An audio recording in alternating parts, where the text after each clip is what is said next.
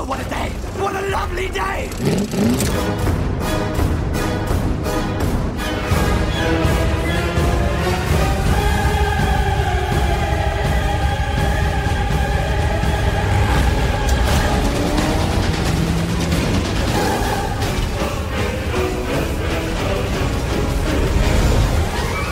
Welcome to the Mad Max Minute Podcast, the daily podcast where we break down Mad Max 1 minute at a time. I'm Rick. And I'm Julia. And today we are executing minute 66, which begins with Jesse walking out of the water, and it ends with Jesse heading back to the farmhouse. Okay, I get why you said it that way. You said it that way a couple of times off microphone, and I just thought you were being weird, but now I get it. Started picking up what I was putting down there. Yes. Not as quick as you, but... Doing my best Emperor Palpatine impression. Okay. This minute is very low-key. Oh, absolutely. Things happen slowly in this minute. Mm-hmm. And doing a minute-by-minute podcast, analyzing, it makes for a difficult minute for us to analyze. Yeah. But seeing it in the middle of these 3 minutes of the woods and the beach, seeing it in the middle, it adds so much to building tension and uncertainty. And we already know everything that Jessie knows about her experience with the gang back at the ice cream place. So now we're experiencing her uncertainty here. It really, for the minutes coming up, it helps us put ourselves in her place and feel what she's feeling. It also helps us kind of digest what we saw last minute, because as they were walking through the woods and as Toby stopped, we were able to see Bubba and Toe Cutter. Yes. Like, we were able to identify them. I don't think Jessie saw what Toby saw, because Toby ran back to her. And we are pretty sure that she didn't notice the bikers up on the beat. Correct. Up on the cliff. I don't think she actually sees anything until well into the next minute. Right. But there is a sneaking dread. Yes. That we experienced in the woods. And now that we're at the beach, it's wide open. We can see everything. We're kind of given this minute to digest what we saw and kind of do a threat assessment. And it kind of starts to dawn on Jessie that something really isn't right, really at the tail end of this minute. Yes. Because when we start out, she's finished swimming, she's walking out of the water, she's going to go lie down for a bit. And I gotta say, the whole idea of your actress walking out of the ocean is a pretty iconic shot in cinema. Yes. I think is probably as old as cameramen going to the beach in the first place and then having the bright ideas to point the camera at the ocean. Yes. The first person that comes to my mind is, of course, Bo Derek. Mm-hmm. Yep, Bo Derek in the movie 10. Yeah, maybe the most famous example of this. It actually came out that same year, 1979. Interesting. So the same year that Bo Derek was walking out of the ocean, you had Joanne Samuel walking out of the ocean. I think they definitely didn't give Joanne Samuel the same treatment as other walking out of the ocean shots. No, and I'm glad that they didn't, because hers felt very real. Mm-hmm. Like, her hair was all matted down. Her bathing suit was, like, disheveled. If you look really closely, like, she looks up a little bit exposed. Not actually exposed, but like you do when, you know, you climb out of the water. Like the suit's not completely straight. Yes. Yeah. You need to rearrange yourself. Mm-hmm. And, yeah, she looks very natural. Mm. And I can appreciate that. Because I don't look at Jessie and I don't think this person is an untouchable, you know, sex icon or something like that. She's very down to earth and relatable. She is sexy. Like, her legs, she's got fantastic legs. And they showed them off quite a bit in this movie, which we have commented on before. Mm-hmm. So she is sexy, but she's not sexualized. Yes, I think that's a good way to put it. Yes. And we have gotten to know her personality quite a bit, especially lately. Mm-hmm. And we get a sense of her all-around person. Yeah, she's a individual who possesses a sexuality, but she is not a sexual object. Yes, exactly. Yeah. I figured it would be cool to jump on Google and look at some of these iconic walking out of the ocean shots. And the first one that popped into my mind, because I'm a bigger fan of the James Bond movies, was, of course, Ursula Andress in Dr. No. She comes out of the ocean. She's wearing that kind of belted bikini thing, and she's got like a knife on her belt. But she's the operative that James Bond meets up with. And they actually took that scene and they kind of mirrored it and borrowed it for Halle Berry's appearance in the James Bond movies. Was that Tomorrow Never Dies? She was in the one with the Korean ice. diamonds. Yeah, the solar satellite. I don't know James Bond, so I'm really guessing here. The one with the ice, that's basically all I know. Yeah. So the one with the ice is the one with the Korean diamonds. Okay. The dude who undergoes plastic surgery so that he can look British. And then he has a satellite with a bunch of diamonds that focus sunlight. And then they end up melting the ice thing. Okay. With him inside, and Pierce Brosnan has to smash an open door. Okay. And Halle Berry is like an American counterpart to James Bond, correct? Okay. I think there's like Agent Jinx or something like that. But yeah, she does that iconic walking out of the ocean thing. And Pierce Brosnan is there being a creep with his binoculars. And, it wouldn't be a James Bond movie without James Bond being a creep. Yep, that's pretty much his thing. What I like about the James Bond series, though, is they kind of flipped the script in 2006 with Daniel Craig. Yes, I absolutely agree that he got his own sexy walk. Yeah, well, I mean, water. Of the James Bonds that I've seen in my lifetime, when you compare their physiques, I feel that Daniel Craig has the best body of the James Bonds that they have cast. I agree, but with the caveat that if you put their bodies in context of the times, then Sean Connery rivals Daniel Craig. Yeah, that makes sense. Yeah, because body expectations and views were so different back when Sean Connery was Bond. Mm-hmm. But, you know, Daniel Craig is... Yeah. Yeah. Every time I think of Sean Connery's physique in reference to James Bond, all I can think of is Thunderball, where they have the giant underwater scuba battle, and he's wearing a one-piece bathing suit. So anticlimactic. Where the bottom of his bathing suit is pretty much briefs, and so he's got briefs and then kind of like a full shirt, I think with long sleeves, but then he's just got his white legs poking out the bottom of the swimsuit. Swimming around, it looks ridiculous. So he didn't spend enough time out in the sun, exactly, like Jesse did. Mm-hmm.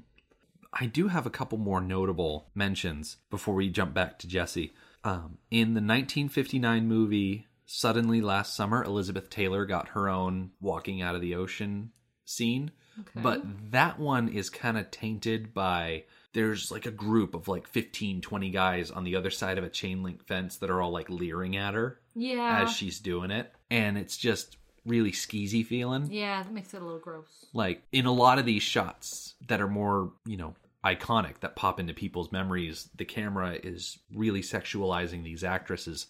But in Suddenly Last Summer, you really focus more on the fact that she's getting leered at than the fact that she's walking out of the water, which is not the case for Marilyn Monroe, who got her own walking out of the water scene in 1961's The Misfits. It's pretty much just her and... Oh, I'm going to lose my movie cred. Hold on. Oh, you're looking it up. I'm looking it up. Misfits. Clark Gable. Oh! Okay. It's just her and Clark Gable on the beach. Yeah. So it's different. It's a little more personal. Exactly. Like she's being sexy for him. Mm-hmm. And I was able to find a top 12 list of sexy beach moments or something like that. And I was reading through the list, and I don't know, it just didn't seem like a very good list because 2 of the entries were from Charlie's Angels movies. Yeah, I think that when we're examining an iconic scene like this, I just don't think of Charlie's Angels, the new ones, I should specify, the new movies, as being at all iconic. I mean, if there's a walking out of the ocean scene in the classic old school Charlie's Angels, that would be one thing. That I'll take. Yeah. But the new ones, I don't know. Yeah, it's like kind of a... No, thank you. Yeah, they were never my cup of tea. A little gratuitous on the sexiness. Yeah, well, a little? Yeah, I'd say a lot. I would say a lot. So, as Jessie is walking out of the ocean, she's approaching her blanket and whatnot. She's going to lay down for a bit. And we kind of fade to just a shot of the sun high in the sky. Mm-hmm. And then we fade back down to Jessie kind of lying there with her eyes closed. And we get the sense that she's been there for a while. Yes. I was wondering if maybe you were able to notice, because you are more observant than me, any change in the placement of the sun that would denote a time change. Like how long she's been there. I was not. Okay. I was not able to do that. So we have no idea how long she's been there. Right. Now, as someone who enjoys taking naps and someone who enjoys going to the beach, like if you went solo to the beach and laid down in the sun. I don't think I've ever fallen asleep at the beach. No. No. Yeah, I don't think I've ever fallen asleep at the beach. I actually have a hard time just laying there. I'm more the type to go sit in the waves, swim, walk up and down, but always like in the water in some way. Yeah. I'm there for the water, not the sand. Yeah, I think this is definitely kind of to make another Star Wars reference. In Attack of the Clones, Padme brings Anakin to her like lakeside summer place. It's like a mansion. And they talk about how when she was a kid, her and her friends would swim out to this little island and just lay on the beach and let the sun warm their bodies on the sand, which of course prompts Anakin's, I don't like sand. It gets everywhere. It gets everywhere. This guy's the worst. Big baby. But I feel like that's what she's doing here. She's just kind of laying out so that she can dry out. Yeah.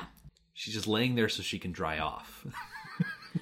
Yes. I realize dry out is a weird term. Yes. But I usually do the same thing because I don't like putting on my cover and then getting in the car wet and being dripping wet. Yeah. Yeah, I like to be dry.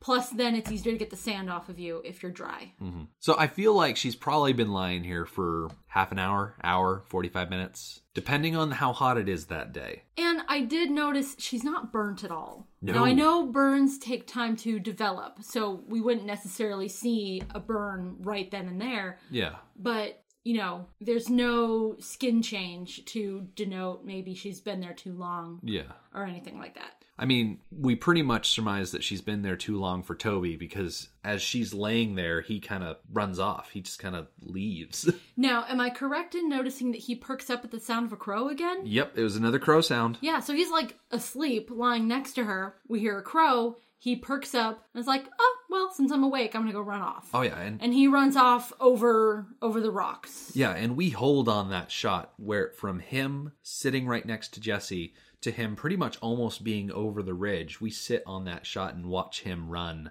the entire way, which I can't help but feel like because that shot includes Jesse's butt, might have something to do with why we watched Toby run for so long.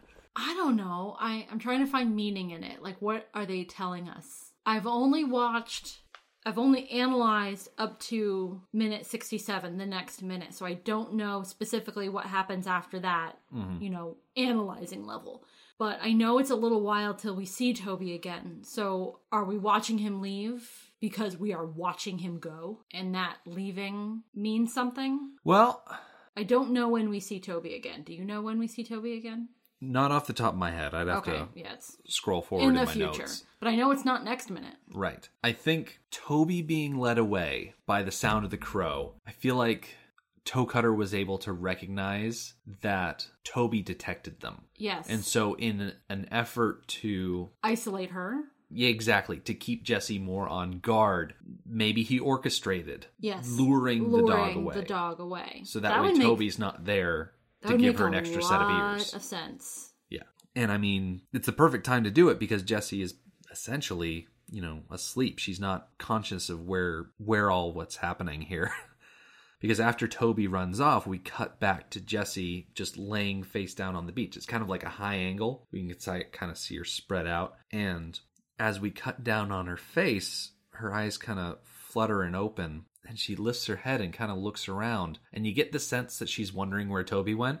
Yes, she definitely seems a little confused and unsettled. Yeah, especially when she actually stands up. And we kind of get the shot of her center frame. And she's looking around. And I'd say it's kind of a mixture of like post-nap grogginess combined with wonder. Yes.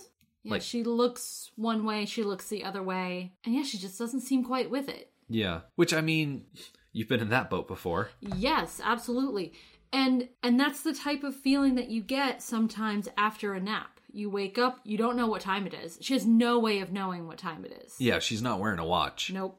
So she doesn't know what time it is. She doesn't know where her dog is. She already knows that there are bad things out in the world. But she that doesn't may or may not be necessarily after know. her. Exactly. She doesn't know that they're after her specifically. Yes, there's uncertainty there. Mm-hmm. She knows they're out there, but she doesn't know that they're there at the farm, at the beach. So she packs up her things and heads out. Yeah, I mean, very matter of fact. Yeah, it seems very practical. We go from the shot of her kind of looking around and waking up, and then it's just kind of a smash cut to her, everything gathered up, covering back on, walking off the beach, going in the same general direction that Toby went. Yes, I would have liked to see a little bit of her packing up, just to get a sense of her state of mind right now. Because we have a couple theories about what she's feeling and the state that she's in, but we don't really know. Yeah, she's not the kind that talks to herself. Right. And she doesn't call out for the dog. Nope. So it's like she's wondering where he is, but she's also not that concerned. Yeah, I think that definitely goes back to the fact that it is such a new dog. Yes, and that we know of, they haven't named the dog. So we have. What would she call out? Exactly. Dogs learn to recognize their name and they answer to their name. Well, what is she going to call out to the dog that's actually going to respond to? I don't really think anything. Yeah, I think that's definitely an omission that they could have snuck into the script there. Yeah. Just that one little thing of giving the dog a name so that way as she's walking back through the woods, she can be calling out for it. Yeah. And this is the second time that we feel like it would have been appropriate for her to be saying his name. The other one being by the car when he's got the hand. Yeah, there's these little moments where they could have snuck it in. Right. And it would have benefited us. Yes. That way we're not making up names that we read off of a list. Yeah. So she packs up and heads off towards the rocks, which makes me rethink yesterday when I wondered how she got down that cliff. Yeah. Quite high cliff. So she heads off to the side. So perhaps she climbs over the rocks and it's less steep, less of a cliff on the other side, something easier to climb up, which probably has a set of stairs. Yeah. Well, based on the satellite stuff I was looking at, you go over those rocks, you go around the bluff and you head down Half Moon Beach and you eventually get to a nice sloping path that leads back up to the parking areas. Okay. So I know that it's not a one-to-one thing. Right. Like she's walking there specifically to go back up, because we get kind of another smash cut from her walking on the beach to her already in the woods. Yes, we never get a sense. We skip a few steps. Yeah, we going to and leaving, we never get a sense of the woods relationship to the beach. Mm-hmm. Both ways we jump. Yeah. And I think we jump rather egregiously in yesterday's minute, and I feel like the walk that she starts, I think it's 43 seconds into this minute, she's back in the woods. And she spends the next day and a half, so minute and a half, walking through the woods. So pretty much twice, maybe 3 times as long getting back as she took going to. Yes, and the walk back is definitely more eventful. Mm-hmm. Yeah, because she's definitely more on her guard. Mm-hmm. And we get a little bit of a sense of that as we see her walking for these first 12 seconds or so. Yeah. She's walking slower without as much purpose. She's kind of looking around, obviously looking for Toby, because that dog has got to be somewhere. Yes, and the dog is enough attached to her that he left May to join her to go down to the beach. Mm-hmm. Of course, he didn't know they were going down to the beach. He just saw Jessie going off, said, hey, I'd rather hang out with her than May. Yeah. So he has some sort of attachment to Jessie. So for him to run off and not reappear... Yeah, that's concerning. It is concerning. And I think for Jessie, that's the first big concerning detail that she runs into. Yes. Because the walk out was very uneventful, the time at the beach was very uneventful, but now Toby's gone. Yes. And so something seems off. During the walk out, Toby didn't stay with her the whole time, but he kept going back to her. Mm-hmm. He didn't run off for too long. And for her to get off the beach, over the rocks, up whatever hill or cliff and make it to the woods, that's a decent amount of walking. For him not to reappear yet, Yeah. no wonder she's looking around, walking kind of slow. Yeah, and then some sound effects start up. Yeah, because once we get back to the forest, we start hearing those specific forest sound effects. Yes. It was interesting. I did notice when we were still on the beach, the sound effects were very beach heavy. Lots of seagulls, yes. water, things and like that. So now we have flipped to woods type sound effects. But the format that we do, cutting the minute right at this point, does a bit of disservice to the sound effects. Because as soon as we start the next minute, the sound effects that here sound like woodland creatures of various sorts, like morph into what clearly is humans. Making weird and intimidating sound effects. Okay. Definitely want to come back to that tomorrow. Yeah, so we get for sure. So during that morph, we get cut off. Yeah. So I think that does a disservice to that transition. Definitely. Yeah. And that's where the minute cuts off. I think 25 minutes, I think we're good enough. Yeah, I think so too. Yeah. So, yeah, we're going to take a step back from this minute for now. We're going to pick up tomorrow right where we left off. So join us then. In the meantime, our website is madmaxminute.com. You can follow us on Twitter at madmaxminute, like us on Facebook, and join our listeners page, Mad Max Minute Beyond Microphone. Thank you for joining us for Mad Max Minute number 66. We'll see you tomorrow. Motorbikes and leather men